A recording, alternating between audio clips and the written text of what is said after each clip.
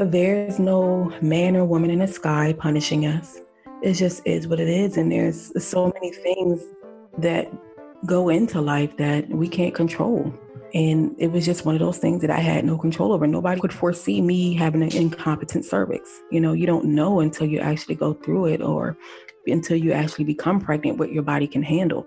And the pregnancy is just such a delicate process anyway. And shit just happens, y'all. Been There, Injected That is a TMI podcast about going through infertility and all the hormone injections, awkward moments, and nervous breakdowns along the way.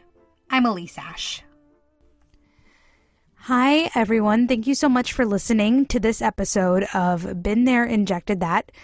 Today we have Monique Farouk, who is a fellow fertility warrior. She's a proud NICU mom and the host of the podcast Infertility and Me, which you should definitely check out if you haven't already. We will link in the show notes. But thank you so much for being here, Monique. Thank you, Elise. I am so happy to be here with you today and speaking to your listener friends. Me too. And this is actually kind of our second time chatting on the podcast because I was on your podcast. Yes, and it's going to be coming out soon. Well, thanks. I'm sure your podcast is going to beat mine because we're a couple weeks behind on editing and production. A lot goes into this. I think people don't really understand that. Yeah, it does. It really is a lot that goes into a podcast. And that's why it's so important. Like just anything you do to support the podcast is so important, even if it's just sharing on social media, because most podcasters, the word gets out about the podcast from somebody who's listening because people validate it for you. And so that just any little bbit, any mentions, anything like that helps with all. Like you have no idea. Yeah, for sure. I think people don't understand how much power they have. In like rating the podcast, writing a review, sharing it with their friends, subscribing. Like those are all things that you can do that really help. And just a ton of time goes into deciding what you want to discuss, figure out topics, building relationships with other, subject matter experts, all the equipment and the editing and the hosting. And it's just like, it's a lot. It's an entire radio station. Pretty much. For the most part. It is. Yeah, it's totally a radio station just like out of your house. So thank you so much again for being here, Monique. I really appreciate it. I'm wondering if you can maybe introduce yourself to our listeners, your name, where you live, all that kind of stuff. Yeah, so as Elise said, Monique Farouk here coming at you. And we live on the East Coast. I am a Maryland native. And let's see, suffered about 4 years of infertility, and my son was in NICU for 4 months. And now I'm a podcaster, stay-at-home mom, work-from-home mom, and all these, so many freaking titles. It's so crazy. You have a lot of things going on. Do you feel like it's harder now with the pandemic to kind of wear all those different hats, or is it easier? I can't imagine it would be easier, but I just feel like I should offer another option to no, it's really hard. I feel like it's more difficult only because I cannot go out into public the way I want to. And I don't get that time away from all those hats on the weekends. I've been really strict about social distancing because of the baby. He's a toddler, so putting myself out there puts him at risk when I come back home. And so I've been really strict with myself and who I allow into the house or who I go around and then come back home to. So I've been really strict with that. So I haven't had no girls time. The only people that have been coming to the house is my mom, my dad. That's it. And my mom and my dad have been really good about keeping themselves away from people so that when they want to come see us, they don't bring anything back either. So it's a lot. It's a lot. You can't move the way you want to move, Can you tell us a bit about your own fertility journey? Yeah. So hubby and I were married for about 2 years before I got diagnosed with female factor infertility. And I had never been pregnant before, not as a teenager, not as a young adult or anything like that. I was on birth control for quite some time, specifically Depo-Provera, which is the shot that you would get every 3 months. I started that when I was about 18, and I got off of it about a year when I met my husband in 2009. So I had been off of it for quite some time by the time we had been married for 2 years. So it had probably been about 4.5 years since I had been on any birth control.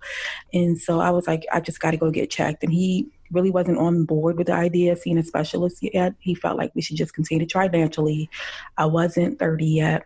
And so he really felt like we could do it on our own. But I was like, something's not right. So I just had that innate feeling that a lot of us get, especially women, about our bodies. And so I went and got checked and had the HSG and the blood work and the ultrasounds and all that good stuff. My thyroid was fine, but I did have right tubal blockage at the time, and the radiologist confirmed that through the HSG. And so we had an IUI done, and it was unsuccessful. And then we took like a 4-year hiatus. We didn't go back to any specialists. I went and got, my pap smears and stuff, but I didn't go back for fertility. And so hubby felt strongly about just continuing to try to have a baby naturally. And with the right tubal blockage, I knew that the chances were like basically cut in half.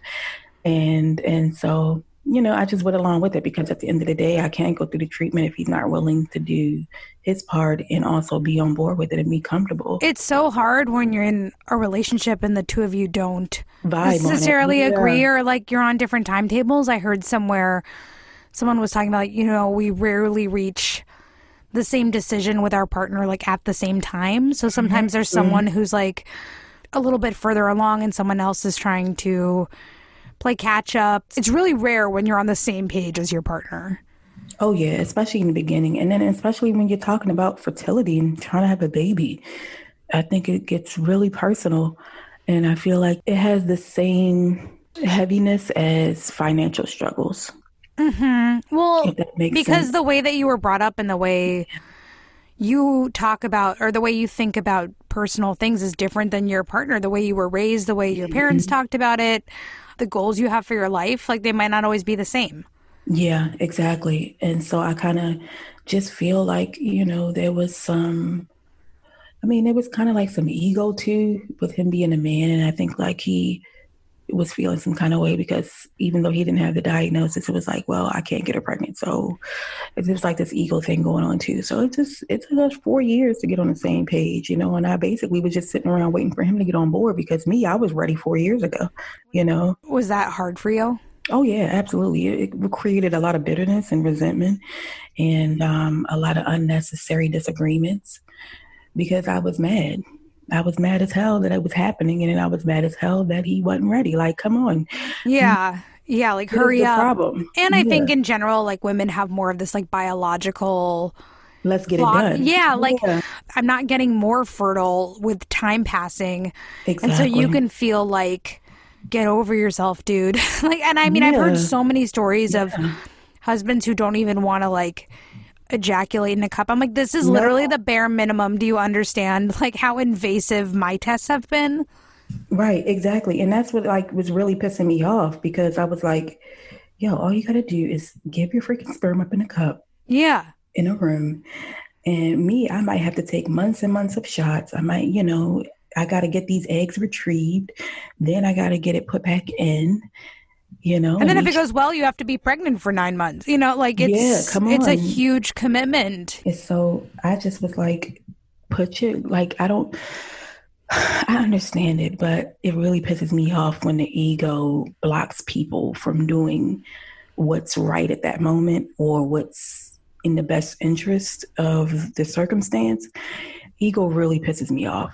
Really pisses me off. It really does. And that's whether it's male or female, no matter if you're in a heterosexual or same-sex relationship. Like ego, you want to piss me off, bring the ego into it. For sure. So when you decided you were going to move forward with additional treatment, can you explain kind of what that decision looked like? Yeah, so it was basically another 4 years go by.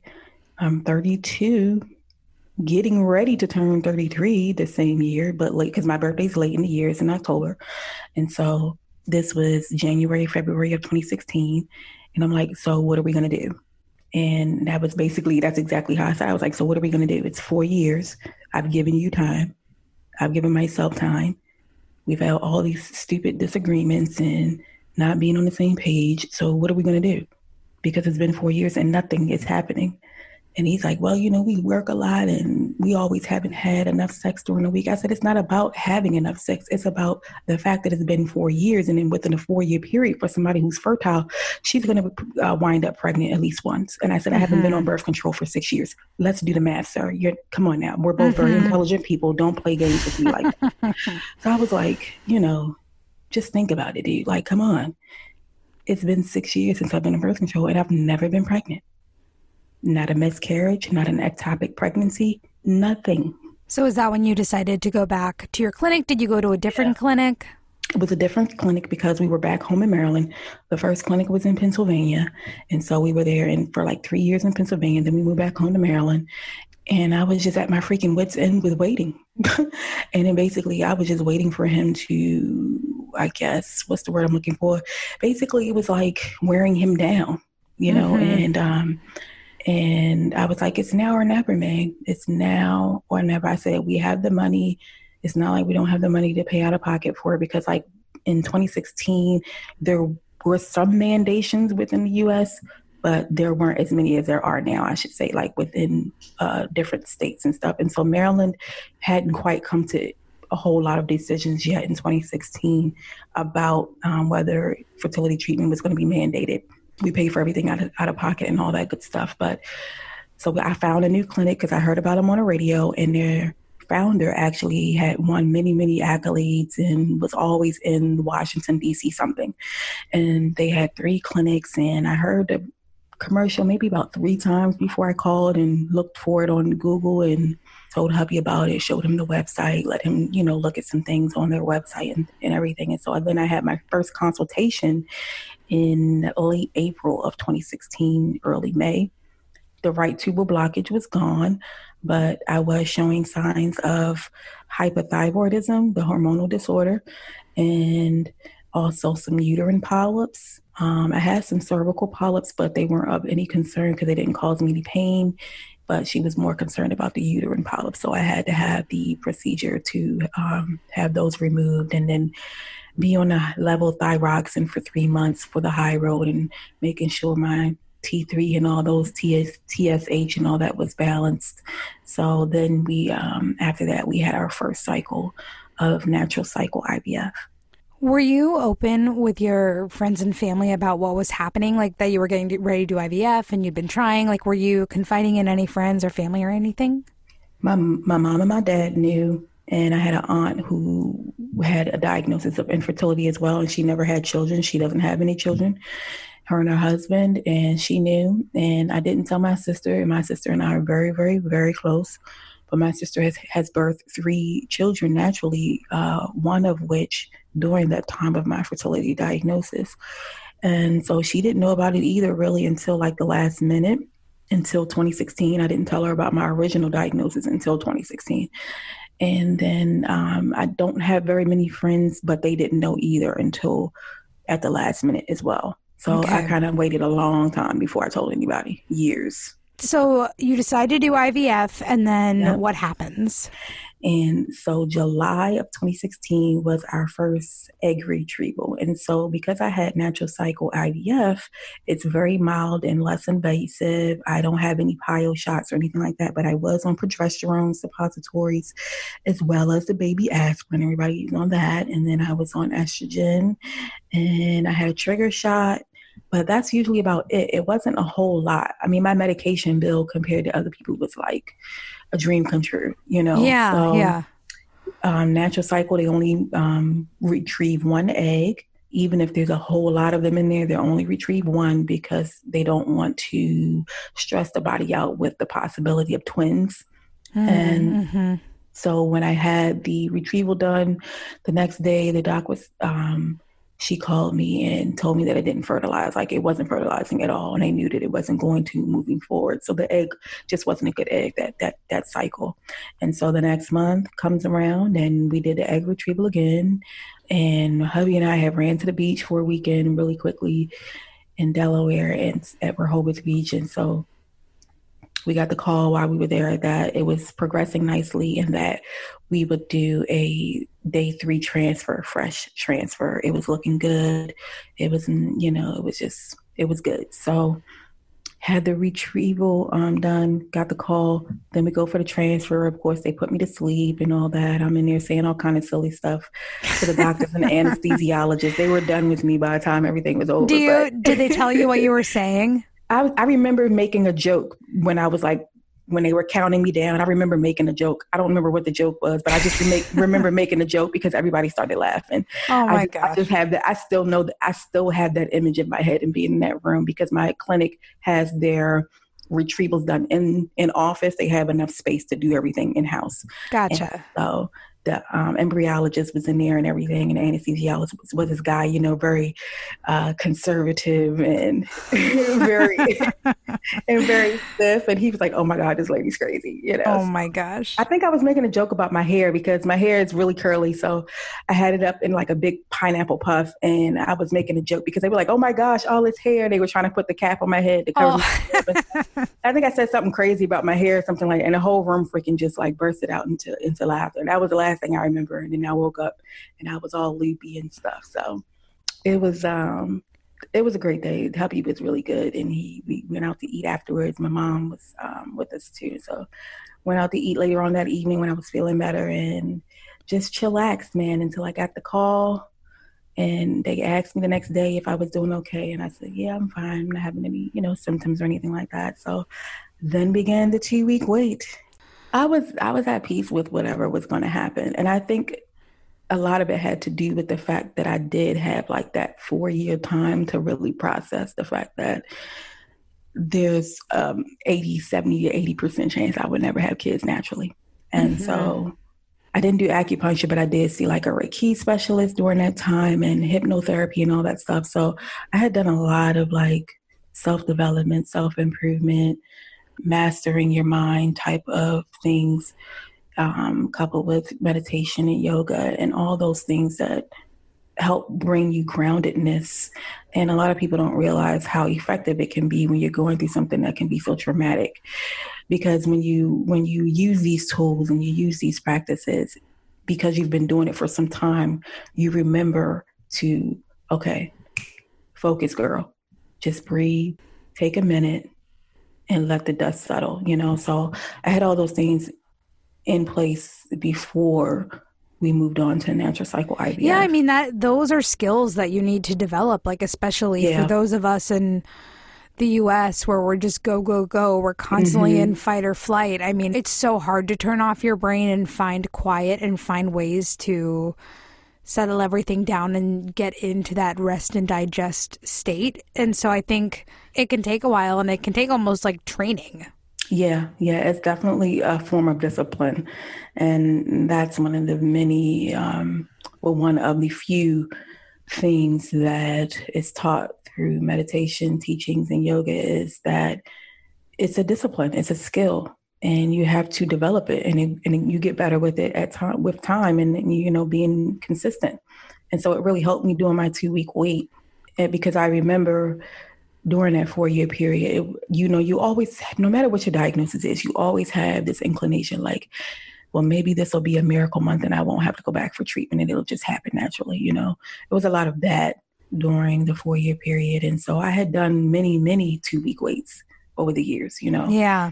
And so when beta week came up, I had some spotting that weekend before, and I had some, spotting again like that Friday or Saturday, pink and brown, a mix of both. And then that happened. That stayed for like a good 3 to 4 days. I know this because I still have the app. I still use the same app for tracking. That's like one of the benefits of those apps. Yeah, it has like all of your everything you've ever, all your data.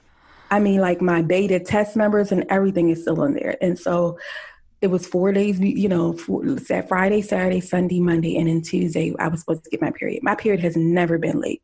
It doesn't matter what kind of hormonal issue I was having, what kind of uterine polyps, nothing stopped my period from coming on time, except for maybe like a change in seasons, and it'll come like a day or two later. So I knew I was going to know before then that by beta day, I was going to be at least still pregnant a little bit, So what were your feelings around getting that call and hearing that news? Oh my gosh. So Friday comes along and I'm like, Mom, I didn't get my period. I was supposed to get my period on Tuesday. And she was like, well, did you get any kind of bleeding? I was like, just some spotting. But I said, it stopped. Like by the time beta day came, I had stopped spotting. and I wasn't having any breast tenderness. I didn't have any symptoms at all. And that's why I tell people sometimes, don't worry about the symptoms, because the symptom spotting stuff, my God, it'll make you nuts. Completely insane. Okay. And so I went really early that day to Virginia to get my testing done. And so by 3:30, 4 o'clock, they were calling me right before closing and let me know what happened.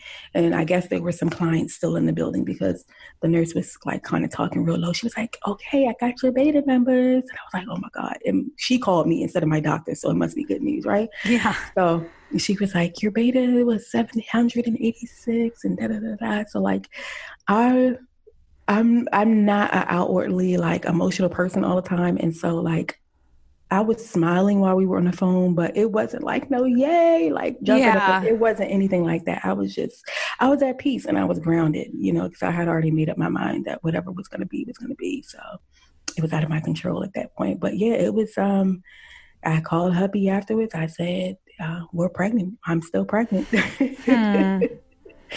Yeah, he couldn't believe it. We'll be right back. When you're trying to get pregnant, the sheer volume of products and supplements can be completely overwhelming. There are so many vitamins, ovulation trackers, apps. Woof.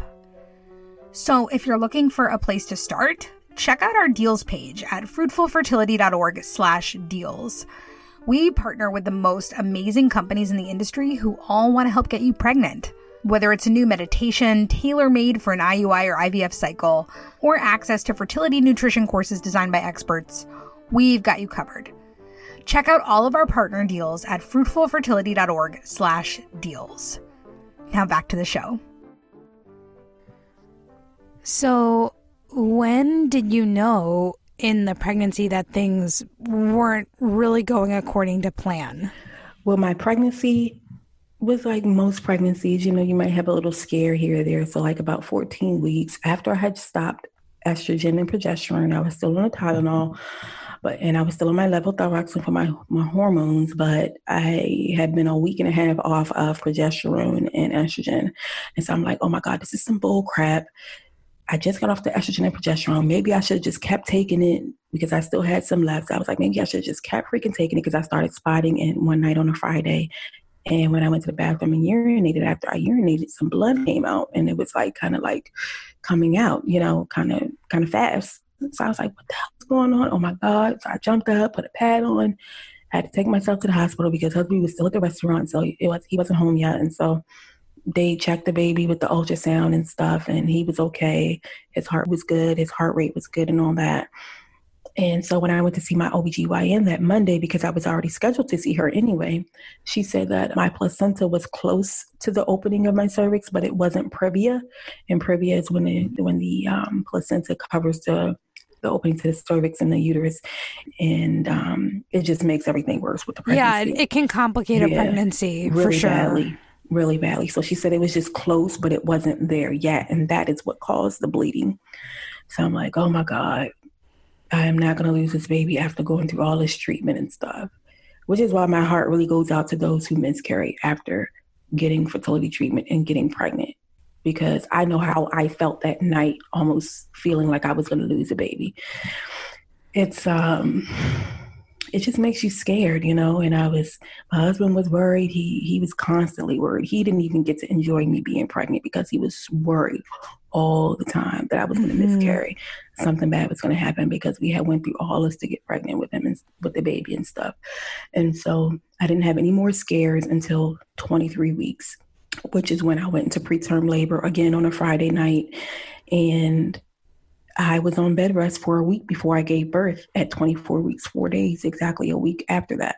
So when you were going into preterm labor, were you starting to have contractions? Like, were you thinking, is this normal? Like, what happened? It was kind of like the 14-week scare where I went to the bathroom and I started gushing blood again, and I got myself to the hospital. It was a Friday night, so hubby hadn't gotten home yet. He closes late on Fridays. And I get to the hospital and they check my cervix. and they were thinking I was like 2 to 3 centimeters dilated, but I actually was only 1. And my cervix was super soft, way softer than it should have been at that point in pregnancy. And they rushed me to Washington Hospital Center in DC. The specialist for high risk pregnancies came to see me a few days later, and he said that I was only a centimeter dilated, and because I had been through IVF, it can increase the chances of preterm labor. My cervix just wasn't staying closed. It was incompetent, basically. And so they had just plans for me to stay in the hospital for the remainder of my pregnancy for 4 months, if need be. How did it feel to hear that news that you were going to have to be in the hospital the rest of your pregnancy? I mean, it was devastating because I knew that I wouldn't be able to do all the normal pregnant things as my pregnancy progressed. And I knew that I wouldn't be able to go out with my big belly into the world like I wanted to. Because, when you have fertility, any woman has an idea of what she wants her pregnancy to look like. She wants to be able to go out in public and show off that belly, and take pictures and have the baby shower. Like, I didn't get to do all of those things. Yeah, you'd already had so many of like the quote unquote like normal experiences taken away from you. Like, here was just more stuff. It was just on top of, I'm like, oh my gosh, like, what did I do to deserve all of this trauma, from being diagnosed with infertility to now being in preterm labor and then giving birth at 24 weeks, 4 days. And when I gave birth for a week later, that's when I felt contractions for the first time. But I didn't know that it was contractions. I thought they were just Braxton Hicks, because for 2 weeks prior, my belly had started exercising. My uterus had started exercising with Braxton Hicks. And so I knew what it felt like. And I thought that's what was happening. And I was in the hospital. I was on the phone with my grandmother at the time. It was inaugural Friday, 2017. And, oh my gosh. Yeah, girl, of all days, right? So seriously, because the world isn't enough of a dumpster fire. What else? Like, you can't have like a day. I'm telling you. And so I go to the bathroom again. It was a Friday again. It was like everything happens to me on freaking Fridays, man. This is crazy. So it was a Friday again. And I go to the bathroom again. I urinate. And then I felt my sac coming down, like literally.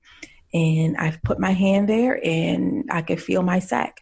And because he was still so young, he was still breech. He hadn't flipped around yet. And I was just like, oh my gosh. So I jumped up and I paged the nurse and I was like, my baby's coming. I can feel the sac. Oh my God. I touched it with my hand. Yeah. It was wild, girl. I was glad that I was in the hospital though when it happened. Do they know why this happened? Like, was there anything they learned later? Incompetent cervix. Okay. I would, to get pregnant again with a second, I would need a cerclage. Okay. Got it. Yeah. Wow. So you give birth at 24 weeks. Was your care team giving you statistics or odds about what was going to happen to the baby? Yeah. So after he was born, that's when we got the statistical information by the doctor, one of the lead doctors of the NICU. And she basically came in the next day and she was like, he's a boy. You had IVF and you had preterm labor. And the chances of his survival was less than 50%. And it was so low because he was a boy. Boys tend to develop slower than girls. And they tend to die more than girls, being born so early. So, of course, that's like a smack in the goddamn face. I'm like, this is some bull crap. Here I was getting ready to give my husband his firstborn son. I think that's a lot of men's dream, is to have a son first. And we might freaking lose him. So it was just all around traumatic. It was just all around traumatic for both of us. And mind you, my husband had never been able to feel him move in utero, even though I could feel him. He was still so small, he couldn't feel him that much outside of utero. So he never had a lot of experiences too during pregnancy that a fertile woman's husband would experience as well. No, and 24 weeks is incredibly early. I mean, yeah. When we talk about premature births, sometimes that's like 30 weeks. Sometimes that's 32 weeks. Like, even those babies sometimes need to be in the NICU for a while. Oh, yeah. Yeah. 24 weeks. I mean, that's like, I had a friend who had a baby at 24 and a half weeks too. And They were calling her a micro preemie. Yeah, that's the extreme version of it. And they save babies now as young as 23 weeks. Yeah, so the advancement in medical technology is significant. You know, when you think about 35 years ago, like in the 80s when we were born, it's significantly higher. Oh yeah, a baby born at 24 weeks when we were born, I mean, wouldn't have had a chance. I mean, they didn't have anywhere near close to the technology, which makes me feel excited that potentially there'll be more and more resources in the future. Exactly. To be able to help more babies, but gosh, what a crazy time. How were you feeling physically? Physically, you know, I had just been cut open and I was being told to walk. I didn't want to walk. I was, you know, doped up on medication for pain, and I couldn't laugh. Even if somebody tried to make me laugh, it would hurt. And my milk was coming in. I didn't have any issues with milk production. You know, the first 3 days is kind of just like, I forget what it's called, the first 3 days of the milk, but it's really thick and white. And so I was pumping that for him in the hospital so that they could take it to the NICU and feed it to him through the IVs. He wasn't old enough yet to have it through intubation through the tube. And so they were feeding it to him. They were giving him his vitamin. The first 3 days, they really just gave him liquid vitamins, IV fluids, right? And then after around like 7 days old, that's when they started introducing him to the breast milk. And I coupled the breast milk and pumping for him exclusively his first 13 months is probably more than 50% of why he survived. And I was eating, you know, a well-balanced diet before, during, and after pregnancy, and taking all the DHEA for his brain health and his mental development and physical development. All that stuff is so important because you pass it along to your baby if you're going to breastfeed and formula feed. Mind you, he did have formula mixed in with the breast milk because it has more fat in it and to build up his fat system and all those things. But he never rejected breast milk, which was like, the heavens were singing. So he did really good with that. He's had some surgeries while he was in the NICU. He didn't have any retinal problems with his eyes. He never had any issues with his hearing development.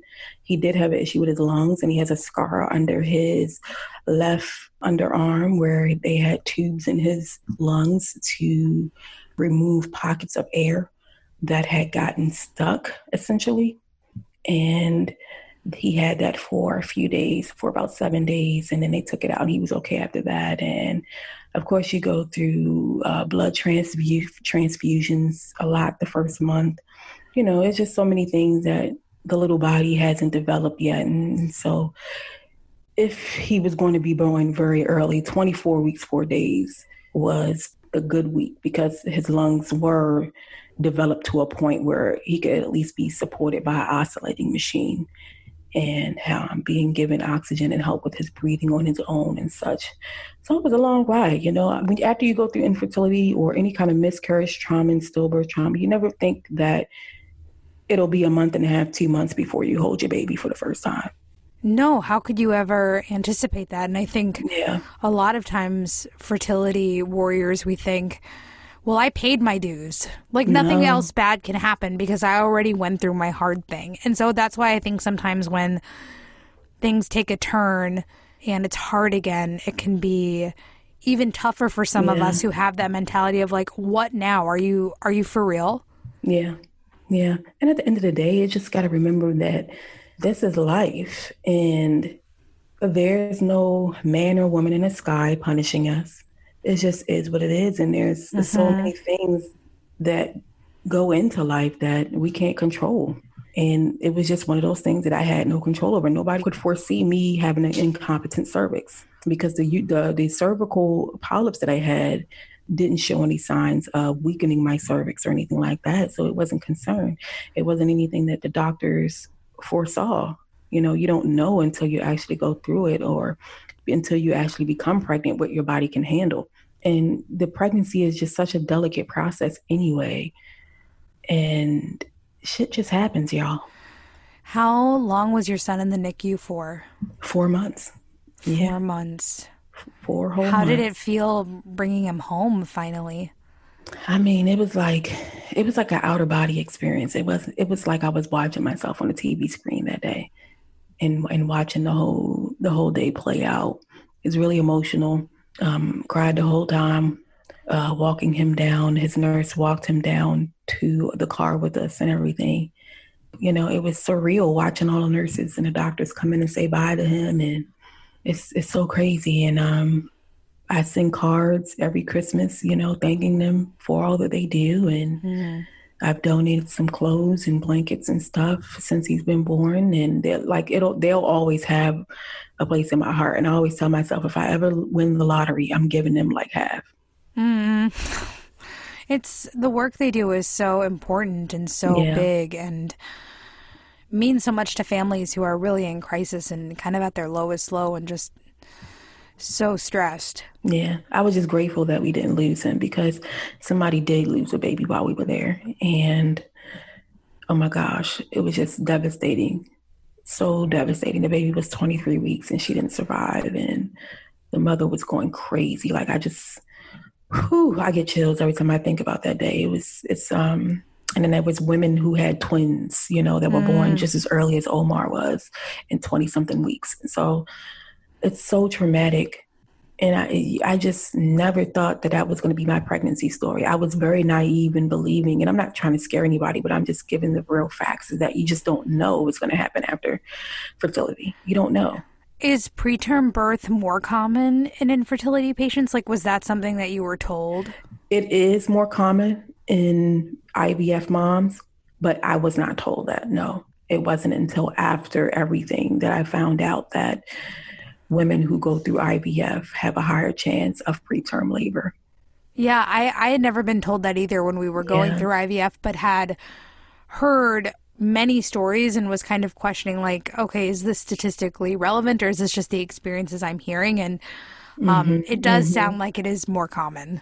It is. Yeah, it definitely is. And I think there's been, of course, there's been more research since I've had Omar and everything. But no, I was not told that. But I did know, and I was told that I was high risk because of IVF, which made sense to me, you know, from a medical standpoint. So I guess I just didn't know enough of the details of what that high risk entailed. You know, I didn't have any high blood pressure or anything like that during pregnancy. I wasn't diabetic.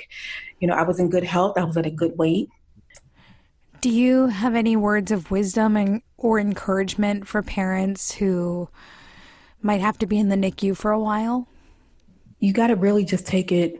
Really, what I did was I took a lot of pictures. I took a lot of videos, because when I had to leave every night, it was like my heart was breaking all over again. And I wouldn't go to sleep. It wasn't a night that went by that I didn't go to sleep or have a video and watch it before I went to sleep to bring me comfort and to give me peace. You know what I mean? So do what you have to do to keep sane, to stay grounded, cry. It doesn't matter whether you're in the NICU at that moment with the baby or not. Cry. Because it was many days that I cried. I'm sorry, Elise. It's okay. Can you sit on the couch right there, please? A few more minutes. Thank you. Appreciate it. So, you know, we did a lot of videos, a lot of pictures, and just because whatever happened, whether he survived or not, I needed documentation that this really happened. And so you have to take it, like there was seconds by seconds, minutes by minutes. And then the minutes turned into hours, and then the hours turned into days, where as far as being able to cope. And so I just say, take it day by day, take it moment by moment if you need to, hour by hour, whatever you need. Because holding it in and bottling it in is not going to do you, your spouse, or the baby any good. Thank you so much, Monique, for being our guest today and sharing your story, and for starting the Infertility and Me podcast. I really appreciate it. I know it's a huge fan favorite in the community, so go ahead and give that a listen or a follow. And thanks again for sharing your story. I really appreciate it. I know the community does too. Thank you so much, Elise, for having me and letting me speak to your listeners and just putting the awareness out there, because, you know, there's not enough talk about fertility and the trauma behind it either. Totally. Thank you so much.